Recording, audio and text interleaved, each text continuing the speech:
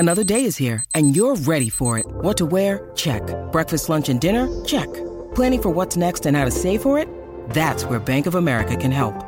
For your financial to-dos, Bank of America has experts ready to help get you closer to your goals. Get started at one of our local financial centers or 24/7 in our mobile banking app. Find a location near you at bankofamerica.com/talktous. What would you like the power to do? Mobile banking requires downloading the app and is only available for select devices. Message and data rates may apply. Bank of America N.A., member FDIC. Welcome to More Than a Muse podcast, a podcast all about women and the arts, hosted by Stani and Sadie. Join us as we explore what it's like being a female artist, examine modern-day problems, and educate ourselves and you on important and forgotten female artists of the past. Hello, everyone, and welcome back to More Than a Muse. I am Stani. And I am Sadie, and thank you for tuning in and being here this week. Yeah, it's a lovely day in November. Yes, and happy, I guess, Monday after Red Taylor's version came out. Oh, I know. Should we do like a mental health check-in? Like, how are all of you doing? How are we recovering from the 10-minute All Too Well and from Better Man the Taylor's short version? film? Yes. Oh my gosh. Yeah. What's your favorite vault track? I am very curious. Better Man, for sure. Too. It's her, yeah, I think it's just one of my all-time favorites of hers now. Mm-hmm. Top 5. It's so good. I've had it on repeat like constantly, and I've gone and I've listened to some of the other vault songs, and I go back and listen to Better Man again. It's so good. It's so good. Also, nothing It should have been on the original. The fact that it wasn't, I know. I'm shocked. I love the 10-minute version of All Too Well, but the shorter one does make more sense as a song. I'm glad the 10-minute version exists, but I also feel like, okay, you were smart. The cuts you made, good call. It definitely needed to exist as the song in the way that it did. But agreed. The lyrics in the 10-minute are so just I know. Burn. I know. Like, it's so good, and I'm so glad we got it, but I have to say, like, I'm glad we got the other one first. Yeah, me too. Like, the cut down, because, yeah, that one fits better as, like, a song. Like, it fits together better. This one feels a lot more like her kind of just, like, a free verse poem in a lot of ways. Which is, like, and cool I love to hear that. A song that way. Mm-hmm. Yeah. I'm glad we have the original. It made me appreciate the original, but I've been very surprised how many times I've listened to a 10-minute song in the last couple days. So it's not even hard. It's not actually. even hard. I was like, it's too long. I'll probably only listen to it once. And my husband Jordan, difficult. He loves it. He's like, I have a new appreciation for this song. And I was like, what? Are you listening to the original? And he's like, no. So he's like just been listening to the 10-minute 10-minute version. Well, over and over. And I'm like, you know what? I think I have married the right man. So yes, I think you did as well. Good call. Good Jordan. I would hate to be John Mayer right now. Just Jake saying. Gyllenhaal. I mean, John Mayer, his time is coming with Speak Now. Wait, why is everyone talking about John Mayer? Because they're saying this is how bad it is for Jake Gyllenhaal. Oh, it's going to be even worse for John Mayer. I was like, I have seen so many things about John Mayer. Yeah. Jake Gyllenhaal. That's who it is. But yeah, that's crazy. It's funny. But yeah, it was an emotional weekend, but we're recovering. And yeah, we're doing well. We're ready for Adele's album. Oh, I am ready for Adele's album. Sad Girl Fall. We're ready. Oh yeah, that's what time it is. Just another divorce album. Perfect. Loving it. Really loving it. Loving it. Oh man. Okay, well today we are talking about a French singer, Edith Piaf or Edith Piaf. Edith. I don't know. I've seen Edith. I mean, that's like the English version of it, you know. Edith, yeah. I don't know how like unsung or forgotten she is, but I'm very obsessed with this woman. So you know the song La Vie en Rose? Yes. She's the singer. The original singer of La Vie en Rose. So that's so funny. Have you seen the movie Sabrina? No, I haven't. Oh, it's so cute. Anyway, they play that song in it when she's talking about Paris and how they play it for the tourists, but it always just makes her have a warm feeling inside when she hears it. And it plays that song a couple of times, and that's so cool. I watched that like yesterday. Oh, no way. I love that song. Maybe an unpopular opinion is one of my favorite versions of that song is from A Star is Born with Lady Gaga when she sings that in the nightclub. I one day will do a cover of La Vie en Rose in French. It is on my bucket list. You so should. So one day we'll get to it. Yeah. do like a pop version. But how I originally discovered this woman is I took French in college for a couple semesters because I was a vocal performance major for a while, and they require you to take a couple semesters of French and a couple semesters of German just because, you know, you were singing a lot in those languages. And so you only have to take like French 1 and French 2, but, you know, just to get the basics of how pronunciation works and kind of get familiar with the basic vocabulary. Anyways, one of the extra credit assignments that you could do at the end of the semester was to watch a movie called La Vie en Rose that was originally done in French. Like, it's a French movie. And so I was like, sure, why not? I'll watch it. And it's a biopic about this woman and about her life. And so obviously it was in French, so I had to watch it with subtitles. And I haven't really watched a lot of media that isn't in my own language, but there were multiple times in that movie that I just had tears streaming down my face. I was so emotionally moved by, for one, that actress. She actually ended up getting an Academy Award for it that year that it came out. Like, she did incredible work, and it's an amazing movie, and it really does a very good job at capturing the life and just the person that this singer was. So I've been waiting forever to do it. This artist, I've been collecting vinyl again recently, and I was on just Urban Outfitters just scrolling through their vinyl section one day, and I saw a vinyl that was like the greatest hits of Edith Piaf, and I was like, oh my gosh, how have I not done a More Than a Muse episode? She's one of my all-time favorite singers. La Vie en Rose is probably my favorite movie, but I can't watch it very often because it just hurts me. You have to so pay bad. attention. Yeah, and you have to pay. You can't just mind listen to a French movie. So, you know. But yeah, exactly. But anyways, I love it. I love this woman. I'm so just intrigued by who she was, and so I'm very excited to, you know, talk about her today.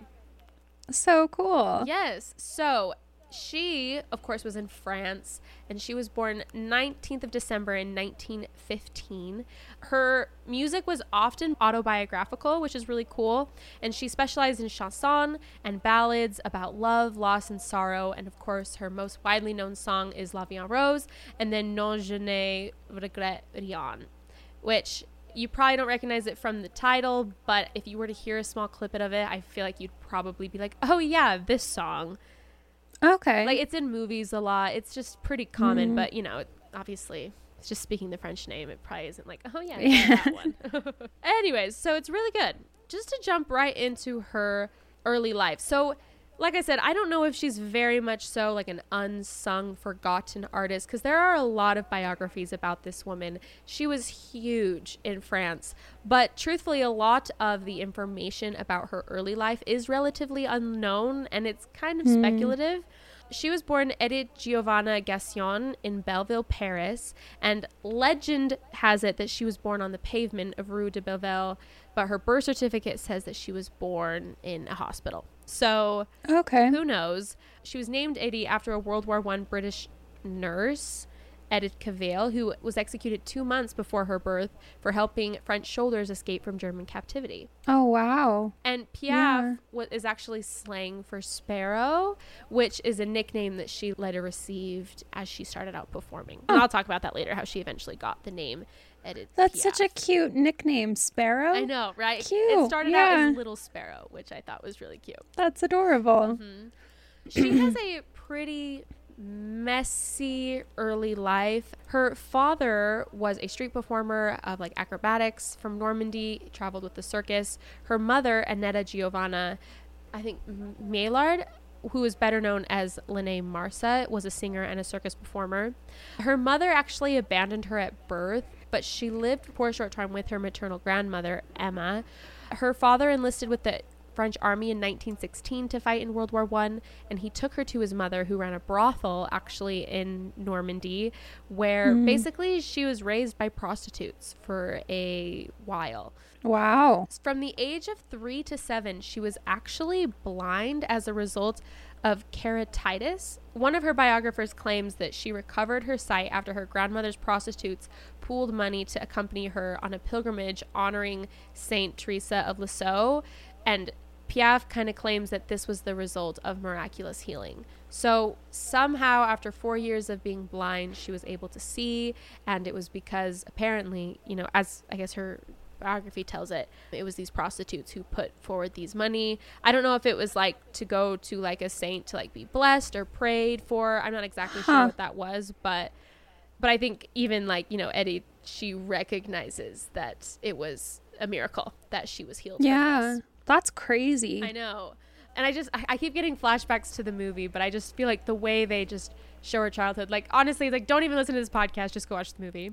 I love that movie so much. Just, like, that's rent it on awesome. Amazon. Anyways, so in 1929, at the age of 14, she was taken by her father to join him in his street performances pretty much just all over France. And this is where she first began to sing in public. And at the age of 15, she met a woman, Mamon Barteau, who apparently may have been her half-sister. I don't know if that's confirmed or not, but basically they became companions for most of their lives. They were best friends. She's pretty much remains just a constant for the rest of her life. They toured the streets singing and earning money for themselves. And with the money that she was able to earn, her and Mamon were able to rent their own place, which is like, of course, when she's very, very young, you know, as a teenager. Yeah, that's impressive. In 1932, she met and fell in love with Louis Dupont, which is when she's 17. And within a very short time, he moved into her small room where the three of them lived, despite apparently Louis and Mamon, her really good friend, they really did not like each other. And Louis was never very happy with Piaf's roaming of the streets and continually persuaded her to take like actual jobs that he had found for her, which she very much resisted until she became pregnant. And so for a short time, she worked in a factory. In February of 1933, when she was 17 years old still, she gave birth to her daughter Marcel. Like her mother, though, she found it very difficult to care for the child, as she obviously had very little parenting knowledge. I mean, she was not even brought up by her parents. She was brought up by a group of women in a brothel, so she obviously knew nothing about parenting. So she very rapidly returned to the streets singing until the summer of 1933, when she started performing at Juan Leroux, which it was some type of like bar club, I believe. Following a pretty intense fight over her behavior, Piaf left Louis Dupont, her father, and took Mamon, which was her friend, and Marcel with her. The three stayed at a hotel, and during this time, Marcel was often left alone in the room while Piaf and Mamon were out on the streets on the club singing. So eventually, Louis Dupont came and took Marcel away, saying that if Edith wanted the child, she must come home. But like her own mother, she decided not to come home. But apparently she did pay for childcare for a while. But unfortunately, Marcel, her daughter, ended up dying of meningitis at the age of 2. Oh, that's so sad. So, like, obviously, was she a very good mother? No. She abandoned her family. She abandoned the father of her child and her daughter. But, like, what I love so much about the movie is it did a very good job of showing where she had come from, in the way that it's, you know, you don't like sympathize for it because you can like recognize that what she did was not right, but I don't know, it's sad. Yeah, I'm not here to plead her case. Like, she did a very horrible thing, but you know, she did not have a normal good upbringing. Yeah, so you don't really learn how to be a good parent from growing up in a brothel, I would assume. No, probably not. So I'm going to move on to her singing career, of how she ended up becoming the famous singer that she was. So in 1935, which was just, you know, 2 years after her daughter was born, and she died of 2. So this is either right before or right during the time that her daughters passed away. She was discovered in an area of Paris by a nightclub owner named Louis Play, I think, who had a club, Les Gemies. Basically, she was discovered in Paris by a nightclub owner, and he persuaded her to sing despite like her very, very extreme nervousness, which I find so funny that she was so nervous to sing in this like club when she was just out on the streets performing. I would be more intimidated to sing on the streets than I would be to sing in like an actual venue, I think. Maybe not. That's funny. I wonder if it's just based on like experience. Like if you grow up learning that that's where you sing and where you perform, then that's what you're used to. But if you grow up in a venue, then that's what you're used to. And I guess like, so the other one's intimidating. When you're on the street, people don't really give you their full attention, so it's very easy just to like, assume it's fine. But and if you mess up, you just like move on and it doesn't matter because no one's listening to every word. When you're the center of attention on a stage, like it's very different. So basically, he persuaded her to sing despite her extreme nervousness, which, okay, she was only 4'8", so she was a very short person. Oh, yeah, that's really tiny. Uh-huh.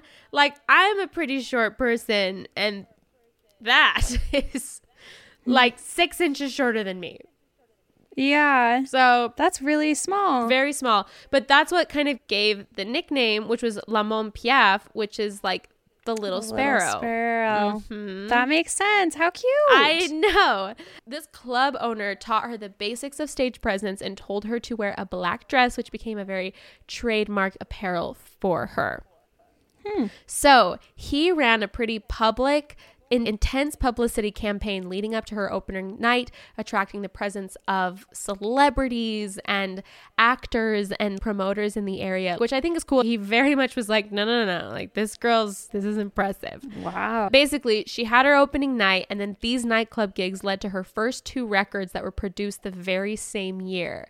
And wow, right? They were penned by someone named Marguerite Monod, who was a collaborator throughout Piaf's life and one of her favorite composers. So basically, like, that club owner completely fostered up her career and made her really who she was, and really went out of his way to promote her and everything, which I think is really cool.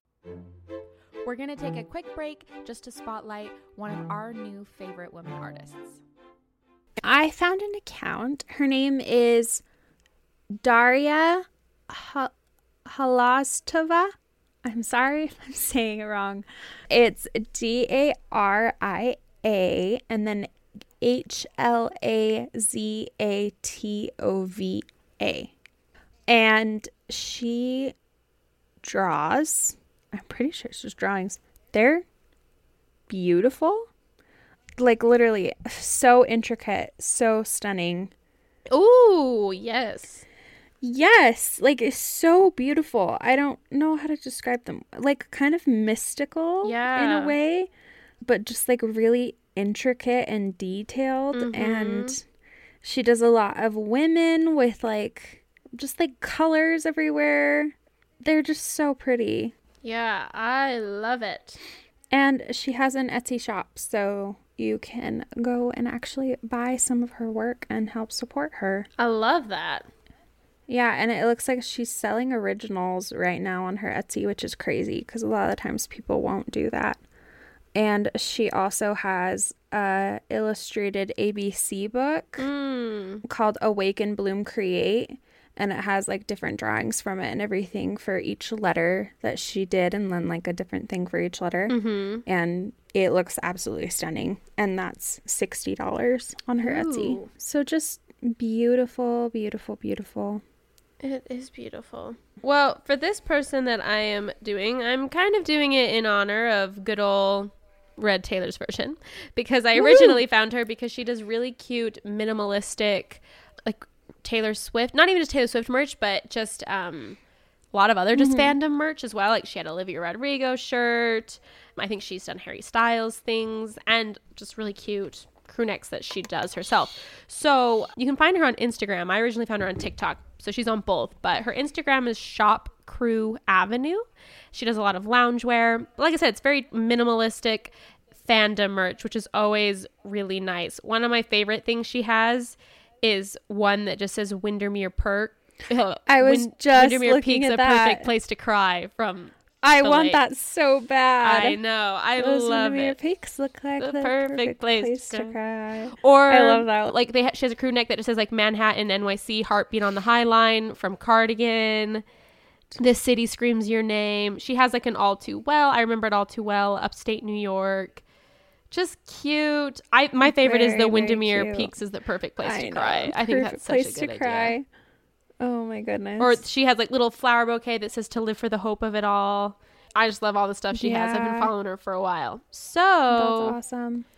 No, me and Sadie were even talking about before we started the podcast just how we wish there was like kind of more minimalist merch from artists, because you want to support them and you want to wear something, but like I don't always want to wear like their face yeah. or you know, or like a scene from something, you know, like sometimes it's fun to just have something that's a little bit more subtle that doesn't scream like I'm a Taylor Swift fan. Taylor Swift. It's more like I'm a Taylor Swift fan, but I'm also an adult. Yes. Also, you have to tell them what merch you got though.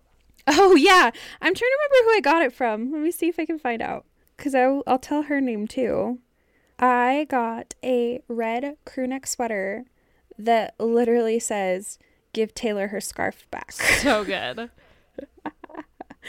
Very excited about it because I don't own anything Taylor Swift. And the name of the person is Adelaide's Fort is the name of her shop. Yeah. Adelaide's Fort. She does accessory and apparel, and she also has like a bunch of different things. Like she's done a ton of like book and Harry Potter and stuff like that as well. So she has a shirt that's really popular that says like always in love with the villain or something like that, and a bunch of other stuff. But yeah, the minute I saw that Instagram ad for her, "Give Taylor her scarf back," that's so funny. Like, I love that. I know. All right, now back to the show. But what ended up happening, so in April of 1936, which is 3 years after she made her debut, he was actually murdered. And what? Yes. So she was questioned and accused as an accessory, but was later acquitted for it. But what had happened is he had been killed by mobsters that had previous ties to Piaf. And so because of that, a ton of negative media attention threatened her career, obviously. And so she tried to rehabilitate her image, and she recruited a manager. His name was Raymond Asso, who she actually later became romantically involved with, but he changed her stage name to Edith Piaf instead of the Little Sparrow, and barred her from seeing undesirable acquaintances, I quote, and commissioned Monod, which was the composer that Edith really liked, to write songs that reflected or alluded to like her previous life on the streets, and to kind of make it seem like that was something from the past that she had, given up on. Oh, okay. Yeah. And that was just done in like an attempt to, and it wasn't just like the fact that, she like grew up in a brothel or whatever. She was a street performer with that crowd.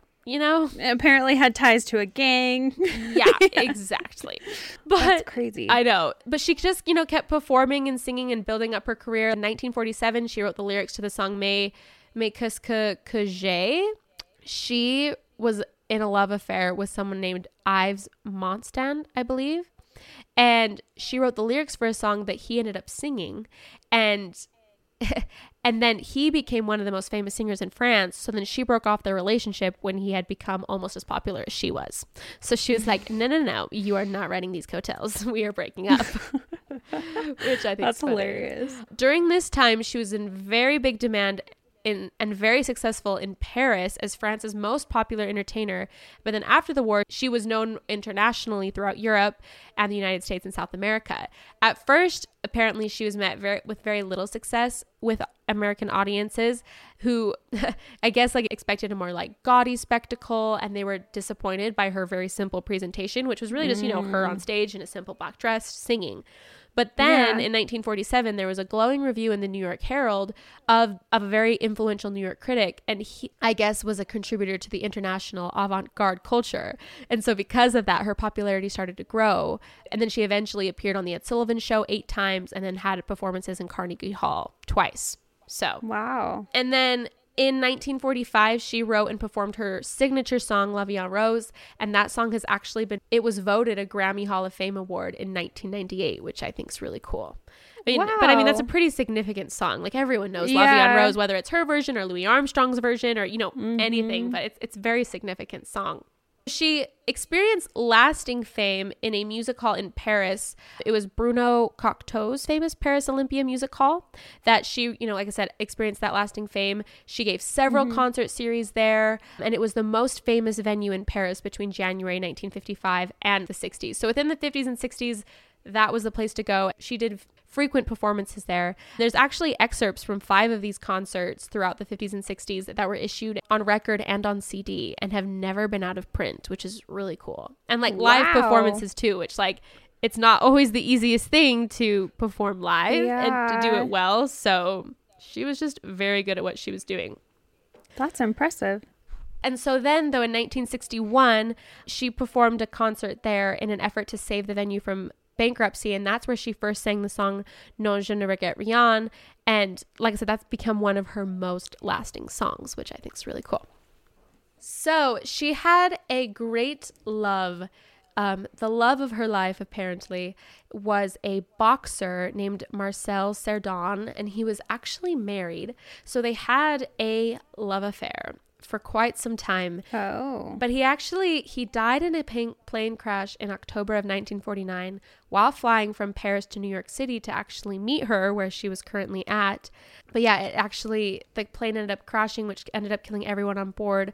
Cernan's affair was made international headlines as he was the former middleweight world champion and a legend in France in his own right. And then of course she was the most famous French singer and then also had international fame. So I think that like the affair came out after he had passed away and that made international headlines. And I know I haven't talked about that movie a lot, but going back to it, that moment where she finds out he has died I was very emotional. Oh, the actress is just such a good job. And like, you just feel for this woman and it's a character, but it's also a real woman, which obviously very intense.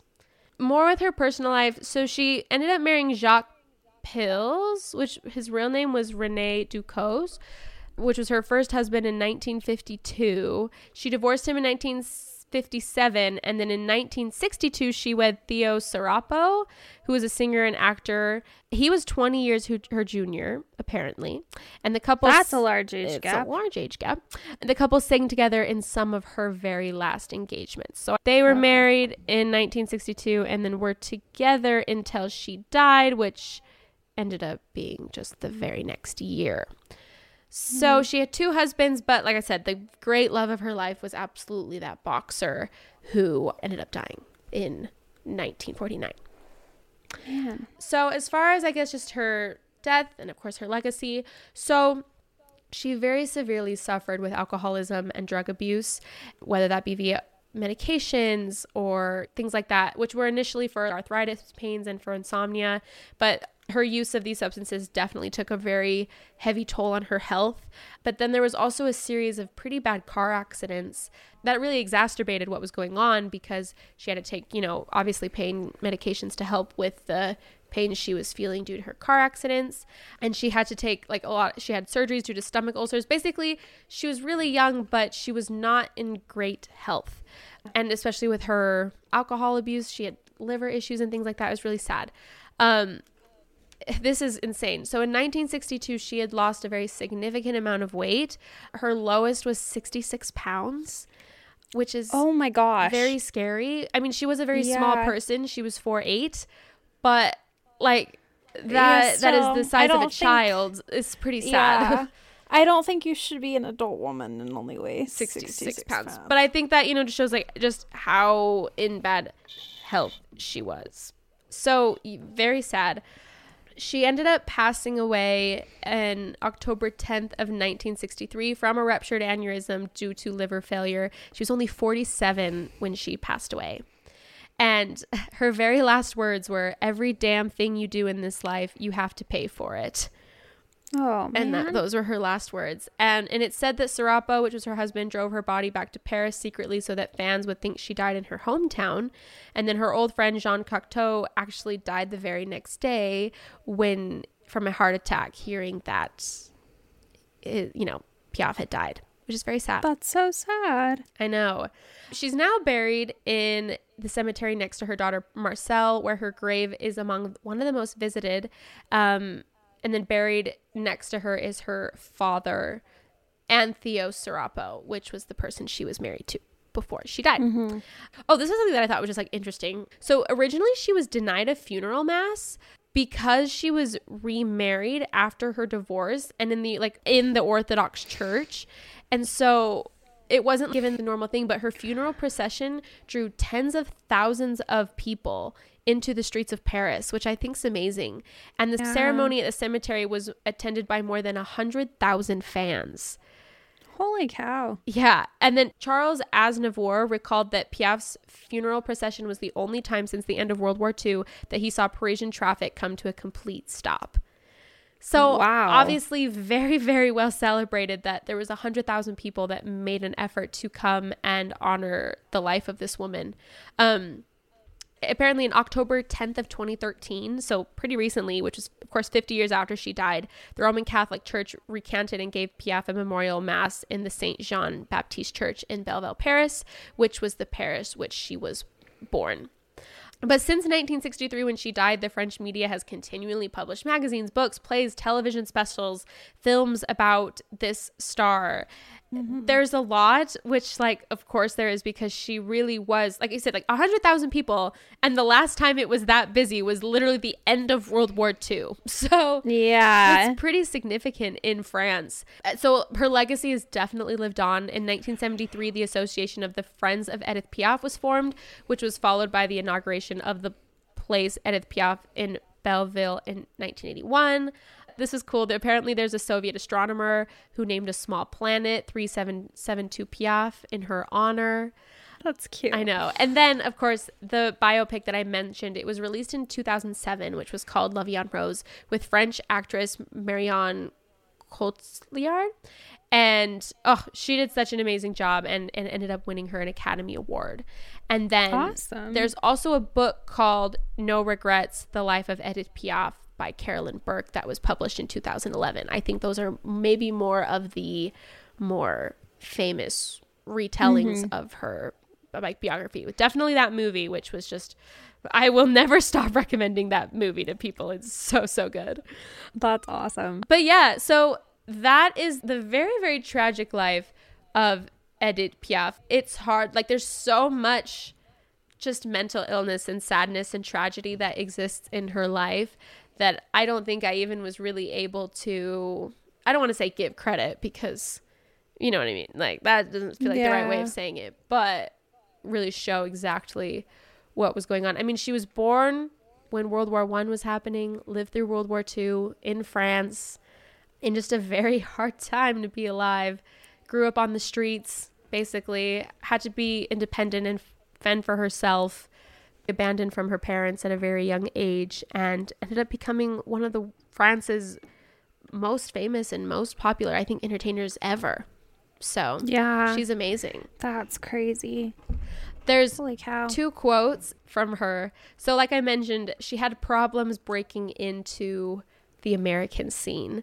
And what she said about that, she said, "Americans want beauties, not me. I am not the Parisian bombshell they expected. Can you see me as a chorus girl? Where's my feather up the ass? They think I'm sad. They're dumb. I don't connect to them." So she did not like the Americans. Oh my gosh. But then about her music, which I thought was a very beautiful quote, she said, "I want to make people cry even when they don't understand my words." Oh, I love that. And she absolutely did that with just like the way she sang. And like you can hear and listen to recordings of her, just she obviously had suffered great tragedy and great loss in her life, and she was able to communicate that so beautifully in the way she performed and with her music. And like I said, I think it's cool that like she was writing her own songs. I feel like back then it was definitely more common for artists to just, you know, sing songs that other people had written. And I don't know the percentage of how much of the songs that, you know, she performed were actually written by her, but it's very cool to me that she was in large part writing her own music, and especially like La Vie en Rose, one of the most iconic songs of all time. And she not only sang that, but also contributed to the writing of that song as well. What do the lyrics of La Vie en Rose even translate to? Ooh, that is a great question. It's a very nice song, actually. I would imagine so, because it sounds beautiful. It is. So This is the direct English translation. Okay. Obviously, Louis Armstrong does a version in English that is much more... Yeah, I was like, is his... I think it's... in theory, it's like... It's definitely like a good translation. It speaks the same words, but here's the direct translation. Okay. So, a gaze that make me lower my own, a laugh that is lost on his lips, that is the unretouched portrait of the man to whom I belong. When he takes me into his arms, he speaks to me softly, and I see life through rose-colored glasses. He speak words of love to me. They are everyday words, and they do something to me. He has entered into my heart a bit of happiness that I know the cause of. It's only him for me, and me for him for life. He told me, he swore to me for life. And soon as I noticed him, I feel inside me my heart beating. Endless nights of love bring great happiness. The pain and bothers fade away, happy, so happy I could die.